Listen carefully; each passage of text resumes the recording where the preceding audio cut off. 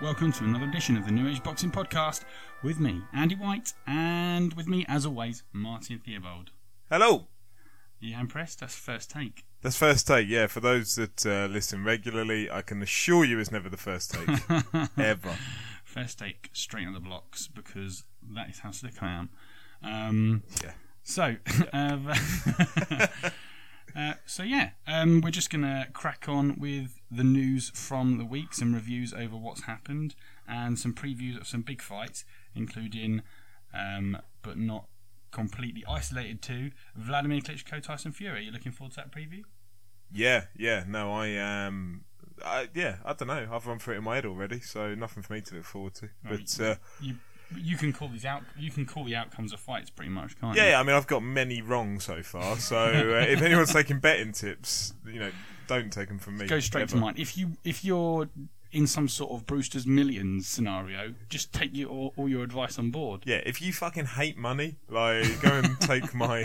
I think I always go with my heart, not my head, right? So I need a little strategy change. If your mate owns a bookies and you're trying to launder great deals of money, just use your betting tips. Yeah, like if you need to hide it from the tax man, come on over, talk to me, come at me. Right, so we've got a few things to talk about, including the David Haye announcement, which didn't he have a press conference today? He did this morning, yep. But I want to start with something that you've specifically outlined, which was the the irritation, because I know how much everyone loves a Martin rant on this podcast. So we'll go with the StubHub ticketing, which I can't for 1 second imagine that you've put a note down. What a great job they've done. What a great their job. Ticketing policy. What a fantastic job they've done. Next. Okay, so explain to me why StubHub are not this shining light of ethical ticketing sales. Right, okay. So, as you probably would be aware, there was the announcement a couple of weeks back of Frampton versus Quigg to happen in February of next year. So, tickets went on sale Friday of last week. Big deal made out of it by Eddie Hearn and Matchroom and everybody involved, and Cyclone Promotions, which is Barry McGuigan's lot. So, tickets were to go on sale on the website Eventim at 9 o'clock in the morning on Friday. So, for anyone that tried to get on there, it's a standard thing when there's a limited amount of tickets. There's 16,000 tickets for it. It's high demand, and so, it's very difficult when you try and get these things to get on and get a ticket. So they sold out by, I think it was about 9:06. So like 6 minutes in, they've sold 16,000 tickets. Which, well done. Congratulations, you've got an event people want to go to, which is great. But there were two issues. One was that there were stories, I don't know how true it is or not, that some people were able to buy tickets before 9 o'clock in the morning, which when they're meant to be released. But the more concerning aspect of it is that within like 10 minutes of them being sold out on Eventim, which is the sales website, they were then available on the secondary market on StubHub, which is another website that sells tickets, at 6 times the face value. So if you're paying 60 quid for a ticket, which is quite feasible, it's 360 odd quid that you could buy them for off the secondary market. Now, I'm isolating StubHub. I'm sure there are other places. I'm sure if you went on eBay, you could probably get them, same value. It's going to be the same cost. Definitely. The reason for highlighting StubHub on it is that Matchroom, Eddie Hearn, they are Matchroom's official ticket distributors. And so they are aligning themselves consciously with StubHub. So you've got fans that can't get hold of tickets at 9 o'clock in the morning on Friday. They're trying. People that genuinely want to get to the fight. And they can't get hold of them. And then the only way they can get hold of them is to pay 6 times more off of Matchroom's official ticket distributing partner. Is this secondary market...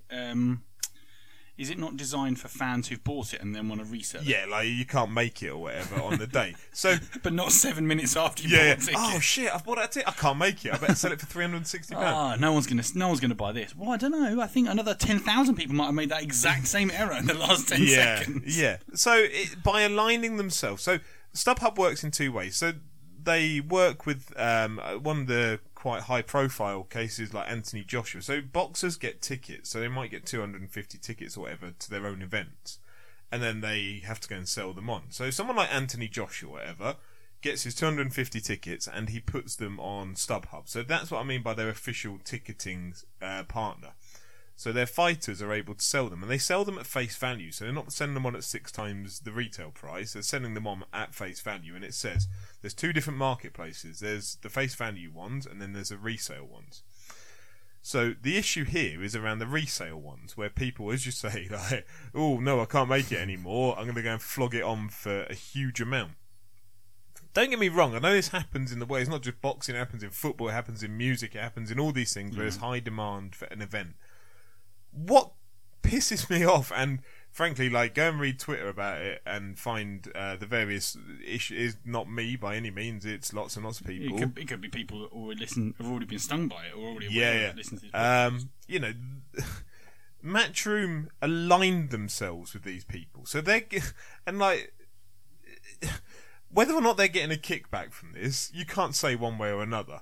But chances are, if I was a betting man, I'd probably be wrong because all my predictions are wrong. But it looks a little bit dodgy when they're partnered with Matchroom and then they go off. And I'm not saying Matchroom are feeding them tickets, 'cause I'd be surprised if that was the case. Matchroom don't give a shit. They sell out 16,000 tickets at whatever price each. They make the money. Well, something's gone wrong, either with some sort of sales policy of selling all of their tickets to one particular outlet, whatever it is. Something's gone wrong for them to all appear so quickly. In this scenario, like, Matchroom is saying they haven't given any tickets to StubHub. They've not given one. It's all the fans that have bought them off of Eventim, then go and sell them themselves directly. Which, again, could be opportunistic fans, right? Is opportunistic fans. Right, it's not. not. So you it's don't not think could be. Right, so you don't. So you're assuming that it's And not fans either. It's not. It's people that are in it for the money. Right. People that know there's high demand for an event will buy the tickets and sell them on the secondary market immediately. So, I mean, like you said, it happens in all kinds of aspects, all kinds of things. You get it with, like, especially like festivals and stuff like that. They come up for stupid money. So, is there a way around it? I know there's been government consultation about it. I don't know the details of it particularly, but that's on a broader aspect. It's not just about boxing, it's around ticket touting, which it is. This is ticket touting. It's fucking legalised ticket touting. Yeah, well, ultimately, if you're a hardcore boxing fan, all right, let's put those people to the side because they're going to go. But if you're a sort of, come what may sort of boxing fan, and you buy a ticket, you think, oh yeah, I'm happy to go to that in 3 weeks' time. I've got 3 tickets for me and the lads. And then as soon as you've bought it, you see them going for 6 times their value, you might think, no, actually, do you know what? I'm not that committed to going. Yeah, no, absolutely. I mean, it's cynical people, ultimately, that are doing it. It's not the person that goes and buys 2 tickets for him and his mate or whatever. It's the people that go on there, buy 6 tickets, and then flog them off immediately. What can you do about it? I don't know. I mean, disalign themselves from StubHub because it makes them look absolutely corrupt. Like, maybe they have nothing to do with it. It's not their fault, possibly, but don't take money back from them as a sponsor, as an official partner, which is what they're doing, because it makes you look really, really dodgy. It just looks like conflict of interest. Absolutely. And then it opens a door for people to say, well, you're getting kickbacks out of these 6 times face value ones. Maybe they're not, but don't leave yourselves open to it. Like, there must be other sponsorship deals out there that are available to the likes of Matchroom, whatever. But yeah, it's an absolute joke. I don't know. The thing is, if people don't buy it, they won't sell them. If people don't buy 3, it seems to be that if somebody buys the 3 60-quid tickets, they go, nah, I can deal with not going to that. If somebody can't get tickets, then justifies to themselves paying 1,000. But the only problem you've got then is that you start getting into the realms of making it for elite fans, don't you? And no, absolutely. So I mean, yeah, the only other way you could think around it, I suppose, would be something like, you're not allowed to resell them until a week before the event or something like that. And then if Matchroom put in place a policy whereby, yes, StubHub are official partners, go and resell them via that, but you can't resell them until a week before the event. Or, like a Glastonbury or whatever it was, where you suddenly have to present ID. If you're buying a ticket under your name, you have to present the ID to prove that you're that person. I realise that creates problems if you legitimately get a wedding organised for February next year and you can't go to it. But, at that point, it's the exception, and you could somehow find a way of dealing with that. It becomes a big pain for touts to hand over, if you bought 6 tickets in blocks and then you're suddenly changing them to 6 different names, then I think that would raise concerns. I would, and on that, I would raise the argument that if you'd bought 3 or 4 tickets, and at, say, I don't know, 50, 60 quid each, like you say, it's a bummer if you have to lose 200 quid. I get that. But if you want to go to an event and you're priced out of it and it's going to cost you, say, £1,000, who are we looking to probably save most money? It's probably those people that buy it, that can't resell it, that can't do it for whatever reason. They're going to be fewer than the people who are disappointed because they can't afford to go in the first place. Yeah. So anyway, we're not here to discuss ticketing legislation, but probably gone a bit too long. But it's the point that Matchroom are involved in it so heavily that they, find another sponsor. It makes them look so bad, and the amount of flack they get for it, I'm amazed. They continue to do it. Okay, so from dodgy touts to dodgy toes, David Hayes finally David Hayes finally had his repaired. Yeah, he's ready to go, and he wants to come out of retirement. And you spoke about this last week and said that it was likely to be coming. What was said at the press conference? Right, so last week we said about he'd had a Twitter beef with somebody I couldn't remember the name of. That person's name was Mark Damori. And strangely enough, that's who he's fighting. So it's been announced that it will be January the 16th at the O2. So Mark Damori is not someone I was familiar with.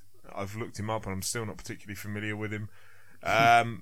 According to BoxRec, which is the place to go and check out fighters' records and things, they rank fighters in their weight divisions by how good they are in the world and how good they are within their own country within those weight divisions. So Mark Damori is ranked the 5th best heavyweight in Australia. So Lucas Brown is number 1. I'm aware of Lucas Brown. He's a good bloke. I don't know those that sit in the 3 places outside of Lucas Brown above Mark Damori. So I'll give you a quick insight. So he's got an okay record. He's got 30 wins, 1 loss, 2 draws, 26 knockouts out of that. I had a quick scout through the names on his record. Right, that's what I was about to ask you then. Yeah, I haven't got a clue. Not even one of them do I vaguely recognise. They are shite. Hamburglar. A scarecrow. Yeah, pretty much. A drunken bum. Yeah, that's the best ones. So I was reading up on him today. This is a guy who taught himself to box from watching YouTube videos. So, should be a good one. And this is going to come back again. This is who's designed. This is his comeback fight. Yeah. Wow. So the last time he headlined the O2 was when he fought Monty Barrett a few years. I haven't got the year. I haven't looked it up, but I remember the event because the ticket sales were so bad for it. They started selling them on like Groupon and 2-for-1 offers. So I'm hoping that happens this time around because that'd just be hilarious. There's no TV announcement to it yet, so it hasn't. What's interesting is that Sky have got it as like part of their headline boxing news. So I don't know. There's obviously the longer term implications, which is that they would try and get him in the ring with Anthony Joshua, as we said. But whether or not they'll show this one, they haven't announced yet. They haven't announced anybody to be showing it. What I also found relatively cynical, I guess, is that they announced, or David Hayes sets this press conference for the Tuesday in the week lining up to Tyson Fury fighting for the world title.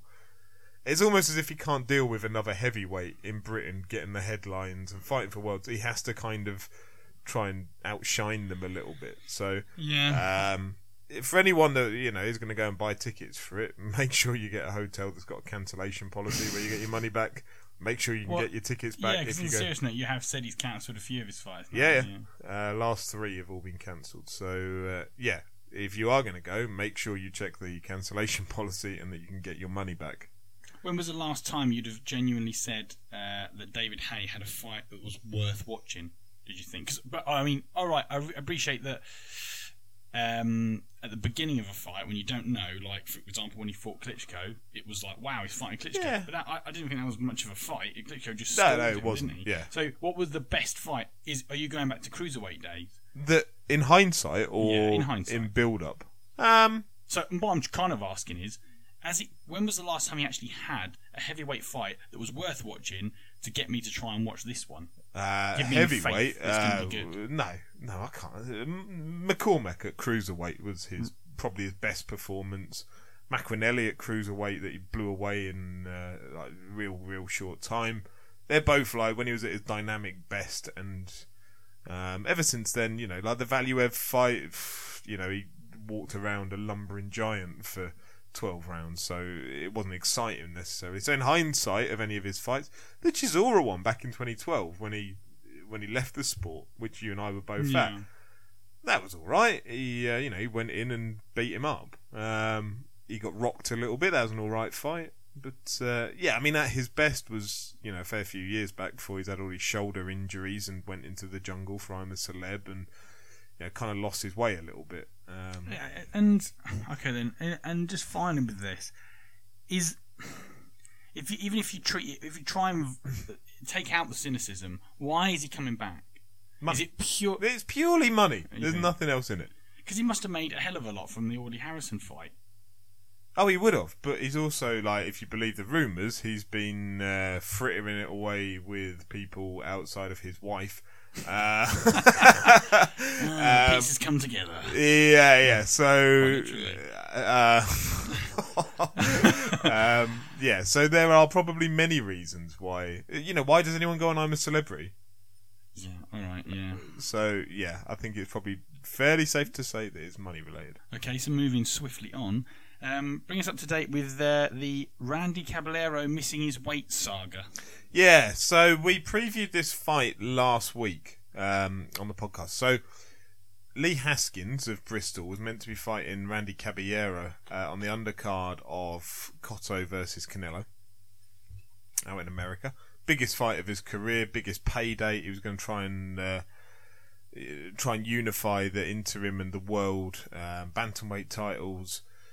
It was his big opportunity to shine. So he's got Randy Caballero, who's been out for over a year now after suffering an injury. They go to the weigh-in the day before the fight, and Randy Caballero for bantamweight, right? So you've got the weight limit of 118 pounds. Randy Caballero turned up to the weigh-in 5 pounds over the weight limit. Wow. Like, turned up for it. And the stupid thing is... Was he eating a pizza? It was accidental, Joe. I don't know. What a prick. So the night before... He scream amateurist, He posted a photo the night before on Twitter of him stood with a set of scales, and he was under, I can't remember if it was under or very, very slightly over, which would be fine, the weight limit. And so to turn up the next day at 5 pounds over, either he's lying with this photo on the scale, or he's gone down fucking one of these Vegas buffets or whatever. But what did you do on purpose for any reason? No, he wouldn't have done it on purpose. It's if you the only reason you would do it on purpose if you wanted a slight weight advantage and you were happy to give up some of your purse or whatever, and you could come to an agreement. But 5 pounds over a £118 fight is stupid, like really stupid and unprofessional. Yeah, well, that's it's immediately what jumps to mind. And it's dangerous as well. So there was talk when this kind of broke that, maybe he could go away and get in the sauna with a sweatsuit on and do some skipping or whatever and try and drain himself down to the proper weight. But they didn't even, I think, try and re-weigh him. So what the outcome of it is, I say poor old Lee Haskins. Lee Haskins, to my understanding, gets paid his full purse from the fight, plus gets given the world title, and he doesn't have to fight. So the fight never went ahead that night. It's a shame because it's the biggest platform that he could have asked for, and he gets robbed of it because his opponent's an unprofessional twat, frankly. I don't work in pounds, but that's 2 kilos overweight, right? Yeah. Jeez. Yeah. Seriously unprofessional. Yeah, and like £5 is a big amount. Let's say a super middleweight or whatever came in £5 over, when they should be weighing in at £168. Ratio of body weight. Ratio to body weight, exactly. Like percentage wise, it's 3-4% of his body weight. He's over by. So like, why even bother turning up? Just ring it in. Say, look, I'm a bit fat today. Like, let's call it off. Yeah, actually, the embarrassment of turning up on the scale. What can you do to put that much weight on? You'd have to think that he was lying or something. I don't know. So you've got to feel sorry for Lee Haskins. Much you joke about he's going to get the full payment, etc., etc. I'm sure he would rather have won that belt in the ring, of course, beating the bloke, but it would have been a danger to go ahead with it. You know, doesn't it now put him in the driving seat for choosing who he challenges then, or he can who challenges him? I mean, he'll have mandatories and what have you. So he's a full blown world title holder now, but he doesn't get the headlines for it, which is a real shame. So yeah, due to the unprofessionalism of Randy Caballero. Okay. Let's. I want to speak to you about something about Tyson Fury, but I think we'll leave that for a bit later on, and we'll just jump into our reviews. Let's roll. Right. So the Goodwin show that you sort of recommended to us and kind of briefly went over last week in a preview. Give us a quick overview of what happened there. Okay. I was there Saturday, York Hall. There were some really good fights. It was headlined. I mean, the best knockout of the night was actually a guy, Sahal Ahmed, who knocked out Dwayne Grimes like horribly. Big right hand followed up by a left. I think the geezer was knocked out by the right hand, and then from where I was sat, I could see he was kind of ready to go back, and then he was helped going back by. Are they both homegrown fighters? I think I don't know where Sahal was from, if I'm honest. Okay. Apologies, Sahal, because you're my friend on Facebook, so I probably won't know where you're from. But yeah, Dwayne Grimes is local. So yeah, that was a cracking knockout. Really got him first round as well, so it was like early doors. Wow. So the headline act was Sonny Upton, who was fighting a guy called Ryan Toms. Now, that was in the light middleweight category, and it was eliminator for the English title. So there was Sonny and Paulie Upton. There's a third brother as well called Anton Upton or Anto Upton, Anthony, whatever you want to call him. It was won by Sonny Upton on points fairly convincingly. He's trained by Ricky Hatton, who was there for the night. It was I found it a weird scenario, I suppose, watching both Upton brothers. They're both both of them trained by Ricky Hatton, and they're both fighters whose style is defensive, to work off the ropes, so go off the back foot, and they're happy to back themselves into the ropes, cover up tightly, and either work off the counter or accept a few and then kind of spin it off and take shots off them. And it works very well for both of them. They both displayed, they were good at doing what they were doing. I just found it weird watching them both to think about Ricky Hatton's heyday and just tearing through welterweights. And he was a vicious attacker, front foot fighter. So to think that he's training these two fighters, it's clear, there's a different style to Hatton that we perhaps never saw in the ring, and he's enforcing that upon his charges. But massive well done to both the Upton brothers and their support, who come along in huge numbers down to York Hall. They pack the place out. They make a really good atmosphere down there. They were great. It's probably good actually that maybe he's shown a bit more nous, because if you just run through exactly verbatim or almost of how he led his career, if it was a do as I do sort of approach, they could have really ridiculous off seasons. Let's go out and smash us. Literally start the day that I left and then training later. Yeah, you see, when they're fighting, or just prior to when they're fighting, the Upton clans, they call themselves, kind of pack out the rafters in New York Hall. And then very shortly after they finished, the bar becomes very, very loud and packed. And there's a clear link to the Hatton era going on with the support, which is great to see. Yeah, I guess it is really. I mean, it's characters that make sport, isn't it? So, yeah. And he's definitely I mean, one of our friends is a massive Ricky Hatton fan, so you get some people that are really, well, just have their favourite fighters, and he's one of them. Okay, so let's move on then to what happened in Manchester at the weekend. Alright, so on the undercard you had Chris Jenkins versus Tyrone Nurse in their rematch. Now, these two have styles that seem to match really, really well. So when they say about like styles make fights, I don't think anyone would complain if there was a third fight for this, because I guess in the relatively early on, 5th round, Chris Jenkins knocked Tyrone Nurse down. Big punch. Nurse kind of got himself back together.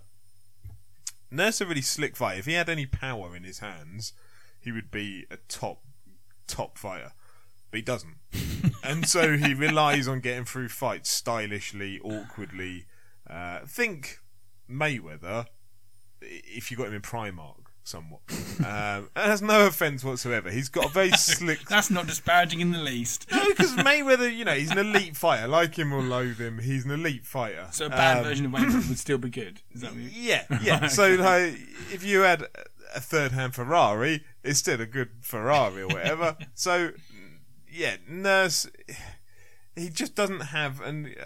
he doesn't have that killer instinct. He doesn't have that power in his hands, but he's very slick to watch. And conversely, Chris Jenkins has power in his hands, isn't slick particularly. He's a bit of a brawler, probably by his own admission, I suspect, as well. So they match really well when they fight, in that you've got one who's trying to be all stylish and covering up and slicking his way out of things, and you've got one who just wants to get in there and try and tear his hair off. It was a good fight. So yeah, Tyrone Nurse won it on points. Okay, let's give a holler to $1 Million Crawler. Man, that was sick. He put in a good display. I'm getting over your rapping skills. Sorry, that was. I don't have any more. Right, yeah, no, he did put in a good display. Darlis Perez didn't show up really. You could argue he didn't massively show up for the first fight, and then there was the thought that he's going to be better in this one. He's going to push Crawler harder. He didn't push Crawler at all. He was dog shit. And like Crawler just smashed him. Didn't look like the biggest body shot in the world, but the body shots can be very, very painful. So you can't discount the. There was a spate, wasn't there? Going back about probably a month ago, there was a few fights that were ended on gutbusters, weren't they? Yeah, pretty much. So yeah, he connected with a beautiful body shot, and you see. Darlis Perez down on the floor, and when you see a fighter go down, you kind of straight away assume kind of they're going to get up, unless it's a big head knockout and they're not moving. And so he goes down onto his knees and and then maybe a second into the count, he just shakes his head like, "Nah, it's not going to happen." The ref carries on counting. He's not in any danger or whatever. And yeah, 10 count. Anthony Crawler picks up the belt, so it's the WBA lightweight title.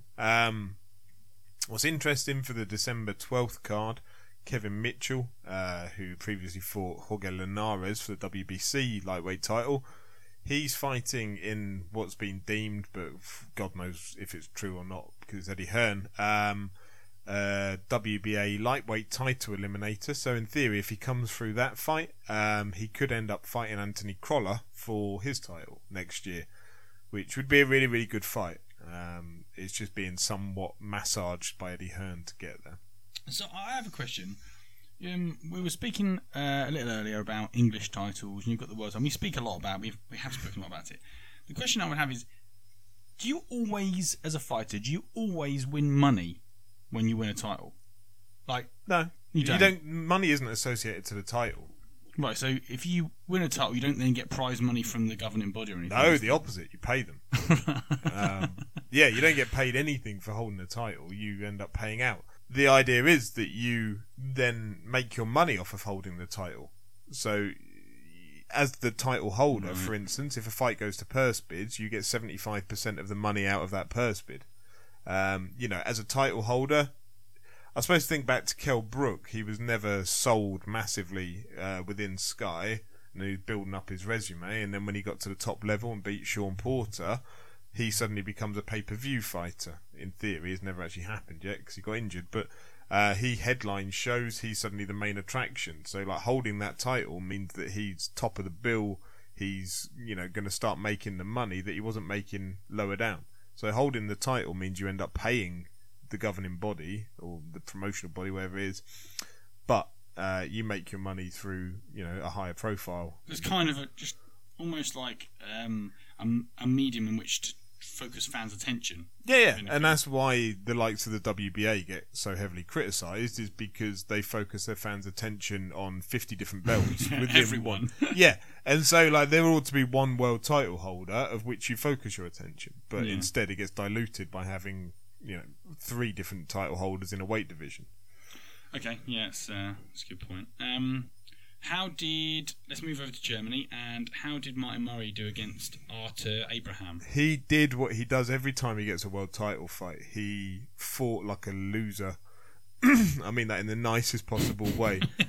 I'm not sure any of these nice possible ways that you're saying. I didn't see this fight live. I've caught up with it since. Right, okay.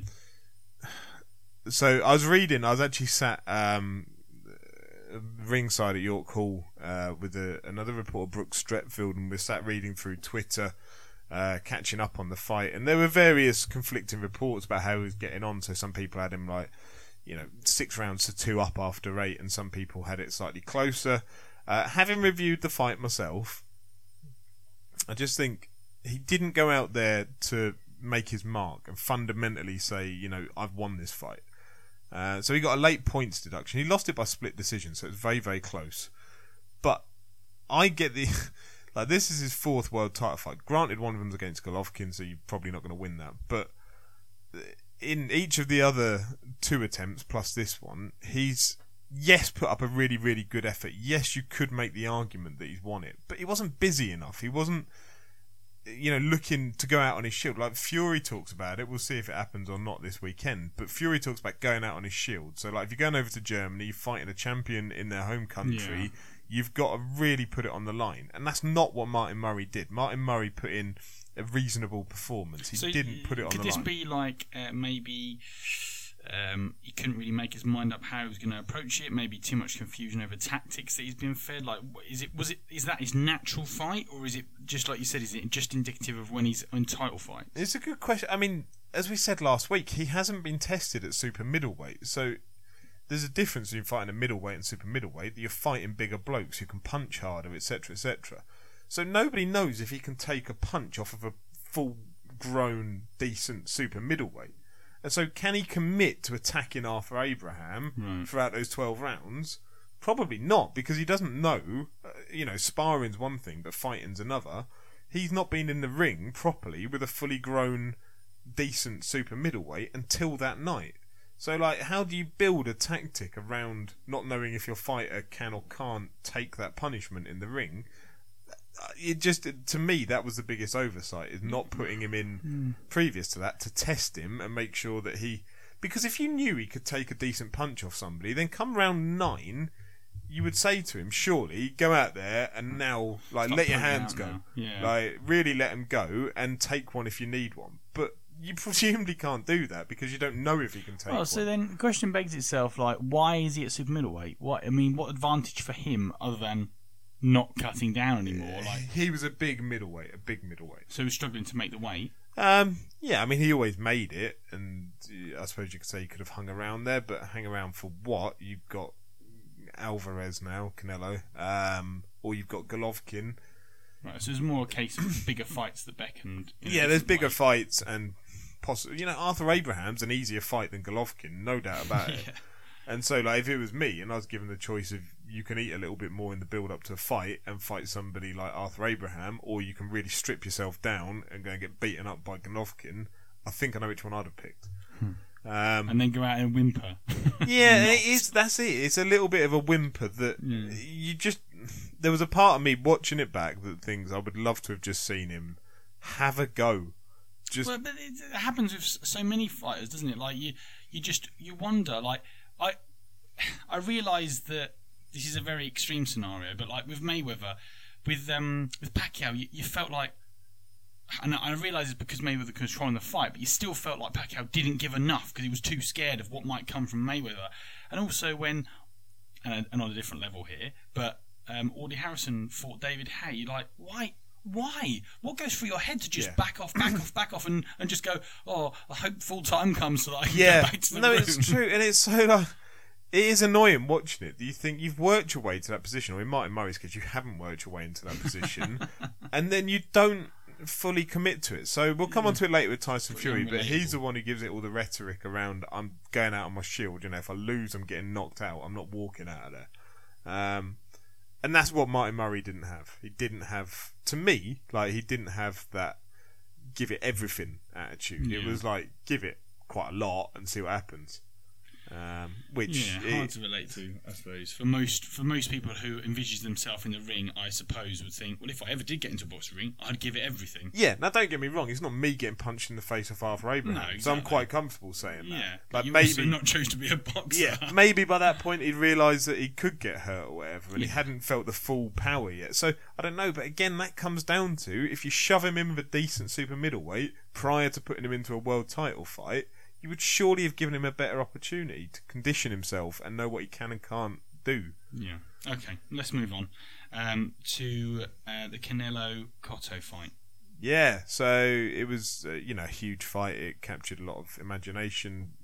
Once you strip all the WBC stuff out of it that went on beforehand, it didn't really catch fire. It wasn't a full-blown war like some were expecting. I suppose it probably... Yeah, if you were going to be told it was going to go to points, it probably happened exactly like you'd imagine it would go to points. So Cotto started quite well. He probably, out of the first 6 rounds, maybe picked up 2. You can make an argument for 3. And then towards the back end of the fight, it was quite clear that Canelo was just too big, like too strong, too young, too quick. Cotto looked a 35-year-old in there. Canelo looked a 25-year-old in there. It was probably as simple as that you've got one man who's naturally a lot bigger and is younger fighting one man who's a lot smaller and older. It kind of worked that way, really. They interviewed Canelo afterwards in the ring and asked him, will you fight Golovkin? And he said, yeah, I'll fight him straight away. So there'll be all the bollocks around catch weights and what have you, which you'd have to put up with.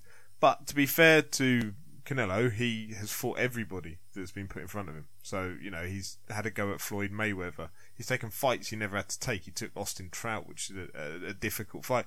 He took Erislandy Lara, which is an awkward fight. A really awkward fight that he didn't have to take. So he's taking these fights that other people don't want. He's taken Cotto now, and he's taken that belt of him for the middleweight title. So hopefully we'll get to see him fight Golovkin. And that should be a decent fight. You'd have thought, yeah? That would be, yeah. That's more evenly matched. I say more evenly matched. Golovkin may well end up just smashing through him, but it would be a good fight. Okay, it's the one we've all been waiting for. Woo! The big one. Woo! Ric Flair? No. Batman. I've not just gone mental, right? Bang me up here, for fuck's sake. Well, for those that you do remember, Tyson Fury turned up at the press conference in a Batman outfit, shortly followed by Klitschko saying, and this is only an assumption, by the way, I'm injured, you dick. How'd you like that? How'd you like them potatoes? Yeah. And then Vladimir Klitschko, we suspected at the time, maybe dragging out the training thing to sort of put a chink in maybe Tyson Fury's armour, using his experience to disrupt his training schedule and what have you. So here it comes. What are your thoughts? Right, so I'm in 2 minds here. So, as I said before, I've got an affinity towards Tyson Fury. Like, when my wife first met my parents, the first time round, it was when Fury fought Chisora the first time round. And there's lots of... I love Tyson Fury. Yes, he comes out with some inane stuff. Yes, he comes out with some mad stuff. But actually, he's a character. He brings attention to it. Fighting-wise, I don't think nobody knows how good Tyson Fury is or isn't. And yet people always point out that he's been knocked down twice in his career. He got knocked down by Steve Cunningham, who's a cruiserweight who stepped up, ate his way into being a heavyweight. So what happens when he meets a full-blown, massive, world-class heavyweight like Klitschko? Nobody knows the answer to that. Like, yes, he got knocked down by Steve Cunningham, but he got up, brushed himself down, and carried on. Yeah. You can get knocked down by a bloke who's a weight below you. Lucky punch. Yeah, like, okay, maybe his technique wasn't the greatest that led to that lucky punch. That's fine. He still got up. He's a fucking gypsy warrior by his own admission, right? He ain't going to be happy going back to his folk if he goes out with a little bit of a whimper, if he goes out David Hayes style. So I think you're going to see a war. I think you're going to see fucking blood and guts. So the last fight, Tyson Fury. What was the last fight you had? The last one I remember is the Chisora one. But there was one before. There was Christian Hammer that he fought after Chisora. So when I watched him versus Chisora, it was the jab that killed Chisora, wasn't it? He fought southpaw. He did a bit of both. He was switch hitting. Right, and he just jabbed him until he tore his eye apart, and then we had to. It was the 8th round, wasn't it? I think so. 8th, 9th, something like that. What was the Hammer fight like? Very much the same. And Christian Hammer was a bigger person than Chisora. He was like a Tesco value Klitschko. Like, he didn't have the same skill set, but he looked a lot like him. And so Fury dispatched him by, again, jab, and trying working off the back foot. He's changed his style so much over the last 2 years or so. Probably since the Steve Cunningham fight. His dad's come out of prison, John Fury, who's an influence upon him. So it's almost as if, don't get me wrong, the chaos outside of the ring continues and will always continue, but it's like there's a calmness that's shifted upon the ring. And so there's no more of the wildness that you'd have seen of him as a youngster. It's a very controlled, Klitschko-esque style that is happy to work off the back foot, use those big long arms and just jab. There's not huge power there, I don't think. You don't see him performing one-punch knockouts on people, particularly. But there's sustained power over a period of time, over a period of jabs, over a period of overhands and things. I think you're going to end up seeing two people that rely upon their size. I think when I said earlier about it being a bit of a war, I wouldn't be surprised seeing both get knocked down at some point in the fight. I think. Okay, well, let's look at it from a slightly different angle, because the sort of natural thing I would have thought to do is sort of how is to look at it, and certainly how I've tend to look at it is how is Fury going to get past Klitschko? So you're sort of thinking, well, Fury's got the 3-reach advantage, but then and you've just been talking about style and everything. How, flipping on his head, how would Klitschko be thinking about dealing with Fury? That's a good question, really. I don't think Klitschko necessarily needs to change his... I don't think he can change his style or his game plan. He's always going to fight like he does in the previous fight, and the previous fight before that. He got hurt by Brian Jennings in a recent fight. Like, first round, got rocked a bit. His knees went and he kind of buckled a little bit. All he did at that point was then just clung on and, revitalised himself, got the power bar back up, however you want to put it, and was back in a position to carry on fighting the Klitschko way. And from that, he then went on and pulverised him. I don't think you're going to see, just because Fury's bigger, you're not going to see Klitschko suddenly develop this great head movement and fancy footwork. He's still going to be robotic. He's still going to it'll be when he fights bigger people. So he fought Kubrat Pulev was one of his recent fights, who's a big old unit. He actually fights more aggressively than when he fights smaller people. So if anything, you're likely to see him take the front foot a little bit more and actually come in and step into his shots a little bit and perhaps throw his hands a little bit more than you would otherwise, which is what he tends to do against bigger fighters like Pulev. And am I right in thinking he hasn't fought anyone with the dimensions of Fury? Yeah, no, he's never fought anyone bigger than himself. Right. Okay. So yeah, it's an interesting, statistic and possible impact on the fight. So could it? A question sort of raised in my mind. You said that they both could get knocked down. There's potential. On that, let's assume that is definitely possible. Definitely possible. Yeah, all right. And assuming as well. I really assume it's definitely possible. I should definitely cut that out, but I won't. I'll happily expose my lack of articulation there. Right. So yeah. So we're assuming it's definitely possible. Right. So yeah. Let's say, is it going to be a case of the first knockdown might be crucial, and I say that, like, for example, if Klitschko was to knock Fury down, do you think that could strip him of confidence, change the way he was fighting, change his style? Do you think it? No, I think. Or could it rear him up? I think it would rear him up. I think if anything, it depends how bad. If he knocked him spark out, then he ain't going to be getting reared up until he's back in the changing room. But if he just knocked him down, and I wouldn't be entirely surprised that. It doesn't have to be a massive punch, I don't think, from Klitschko to put Fury down. I just think that he, perhaps doesn't always display the greatest amount of balance and the ability to hold himself when he's hit. So I think he could go down under less powerful shots, I suppose, what I'm getting at. Whereas, which to that end means that he could likely then get up and be fueled by it. Whereas I think if Klitschko goes down, he's very resolute, he's very robust. If he goes down, it's probably because he's been quite badly hurt by something, or over a period of time has taken punishment to the body, punishment to the face, etc.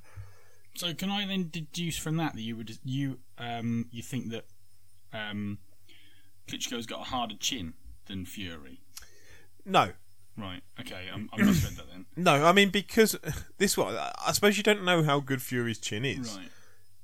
I suppose you could say Klitschko's been knocked out, Fury hasn't. Therefore, you could say on that basis, Fury has the better chin and could sustain, more attacks. But that's a stupid argument, really, because actually Klitschko's been in with better fighters than Fury. The levels are different. So you don't know what Fury's chin is like. As I say, he comes from this travelling background. They're not renowned as people that give up pretty easily. They're tough. Wanting lilies. Yeah, they're tough motherfuckers, right? So, what's it going to take? Okay, so who's the harder hitter? Is it? I think Klitschko would. I mean, if you broke it down analytically, if you said who's the younger, Fury, does that matter? Does that mean he's healthier? Probably not. Klitschko's probably the better athlete out of the two, if you look at them physically. Probably by Tyson Fury's own admission, if you ask. Yeah. As he said about Anthony Joshua, you can't put muscles on chins. He said, my chin's my weapon. You can't train that. Which is a very good point. Which was something what Froch used to use quite a lot, wasn't he? Yeah. He knew that he could take a pacing and still have a chance, a fighter's chance. Yeah. So Fury's never really shown. This is my point. Fury's never shown his best, I don't think, because he's never had to. So he's going to have to Saturday night. And what his best is, who knows? We'll find out Saturday night. Okay. I don't think you'll see him fight Southpaw all that much. I'd be surprised. I think that's probably something he would do against more limited opposition than Klitschko. But he might do, because it would confuse Klitschko. To have somebody bigger than him and fighting out of an awkward stance would confuse him a lot. And, Fury's used it to good effect. I just suspect that's a bit of a red herring, that he's almost laid out in advance in the fights in the build-up to put Klitschko off. So, Klitschko would then have to prepare for two different fighters. Wouldn't it? It would be, but, that's his pathway. That's his route that he's been taking for however long. Is that he's known he's destined to meet Klitschko. If you know that, and if you know you're in with people that you can toy with and beat, why wouldn't you set a few traps, in advance? Well, that takes some sort of imagination. So if he did come out after the fight and say he'd done that, I'd believe him. Yeah. I wouldn't think he was just saying it, retrospectively. Because to even have the awareness that would be something you'd do. It may not be him. I suspect it would be Peter Fury, his trainer, who would. With a master plan of some sort. It wouldn't massively surprise me if that was the case. So, does he lay a few traps for Klitschko? I don't know. So, analytically, if you broke it down by all the stats and whatever, you've got to go for a Klitschko win. That's what I was saying earlier about picking with my heart and my head. Yeah. With my head, absolutely Klitschko, there's no reason. He's gone through everyone else over the last 10 years. No reason he can't go through Fury. With my heart, I just think Klitschko's aging. He hasn't looked fantastic in his last few fights. And Fury's looked more robotic, more Klitschko-like. And I just think he's he's willing to put it all out there Saturday night. You just hope that the balance may have just... I mean, for me, definitely, I'm in the same kind of boat as you in that respect. I can't see enough to be able to... Like, say, if I was a betting man, if I was going to put a mortgage on it, you'd have to go... Yeah, absolutely. That's what I feel like. But I'm not as much of a fan of Tyson Fury as you are, but there's no denying that, it doesn't matter what sport you look at. If one team, one person dominates it for long enough, it's just interesting if something else comes along. And I think if Fury did beat him, it would shake the sport up, and it would actually, it would give us certainly an excitement from a domestic heavyweight perspective, and I just think it would open a lot more. It would make it a lot more interesting than, oh look, Klitschko beats somebody else, and then another heavyweight that's got to try and pick up his career. Not that, obviously, we discussed before, it would be ruined. It's just that it kind of makes it more. It shakes it up and makes it more exciting, doesn't it? Yeah, no, absolutely. I'm in two minds about it. My heart is all behind Fury, and it just feels like the right time to get hold of Klitschko. And so I'm going with a Fury knockout, late knockout. Fury late knockout. So on that basis, go for a Klitschko points win if you're putting any money on it.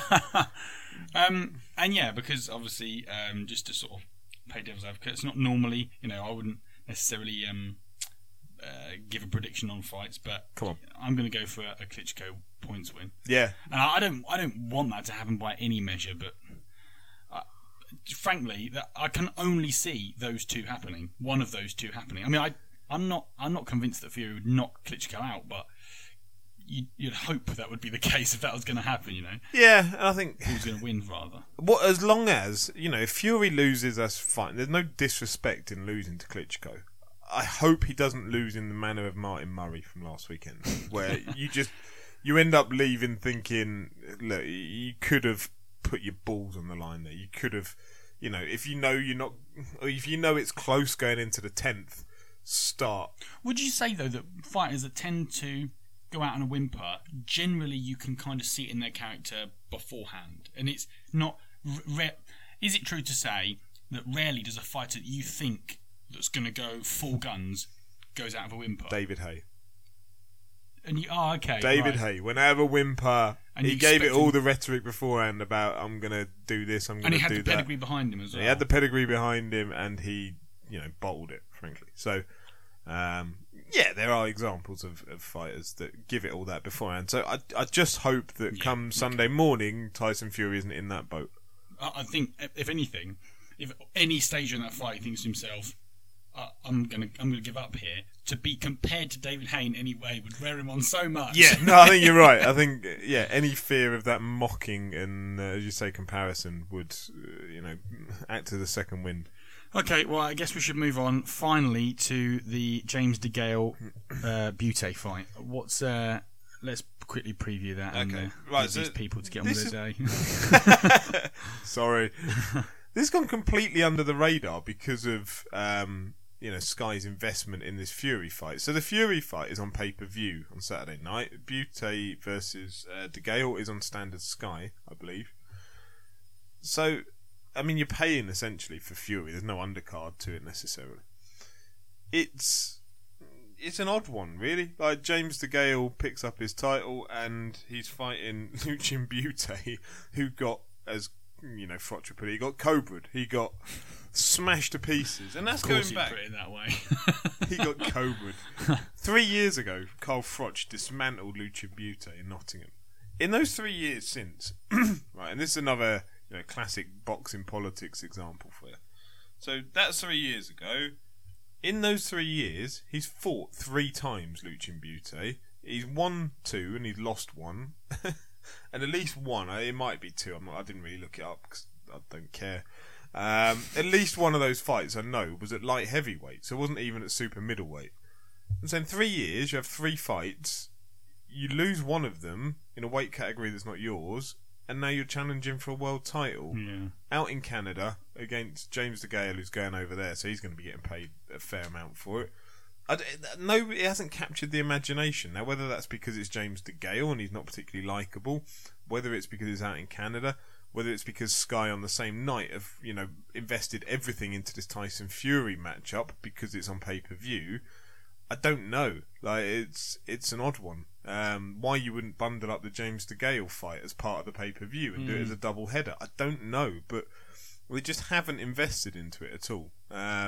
Maybe it's because it's a shit fight and it's Luchin Butte. Well, I mean, I don't know. I mean, if you are seeing it as a crap fight, then I'm sure that it's not deeply anticipated. No, boxing fans. No, I say it's completely under the radar. So a bit of an odd one, really. DeGale should comfortably beat Butte because he's looked a fraction of the man he was prior to the Carl Froch fight.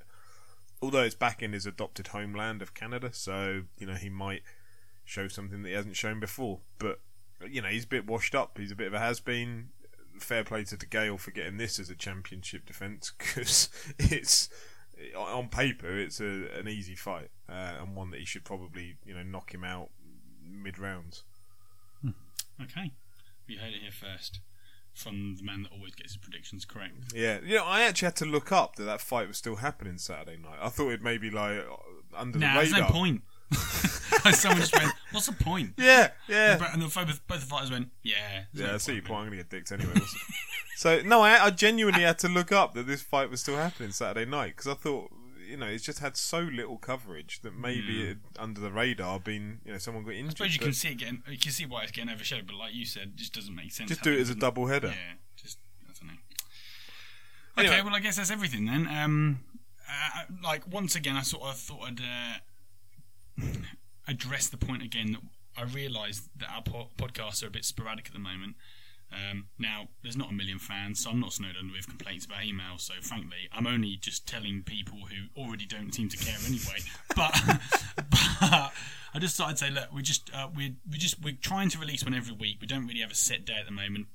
Both of us are kind of up in the air with our commitments, so we're trying to. Yeah, me with a house, you with your sexual needs. Oh God.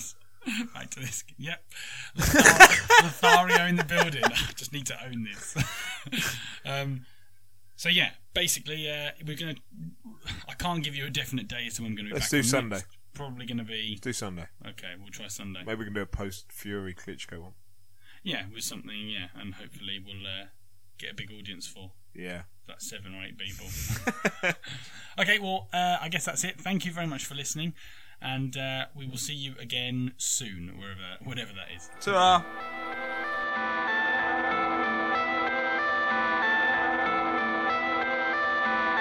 Put it up.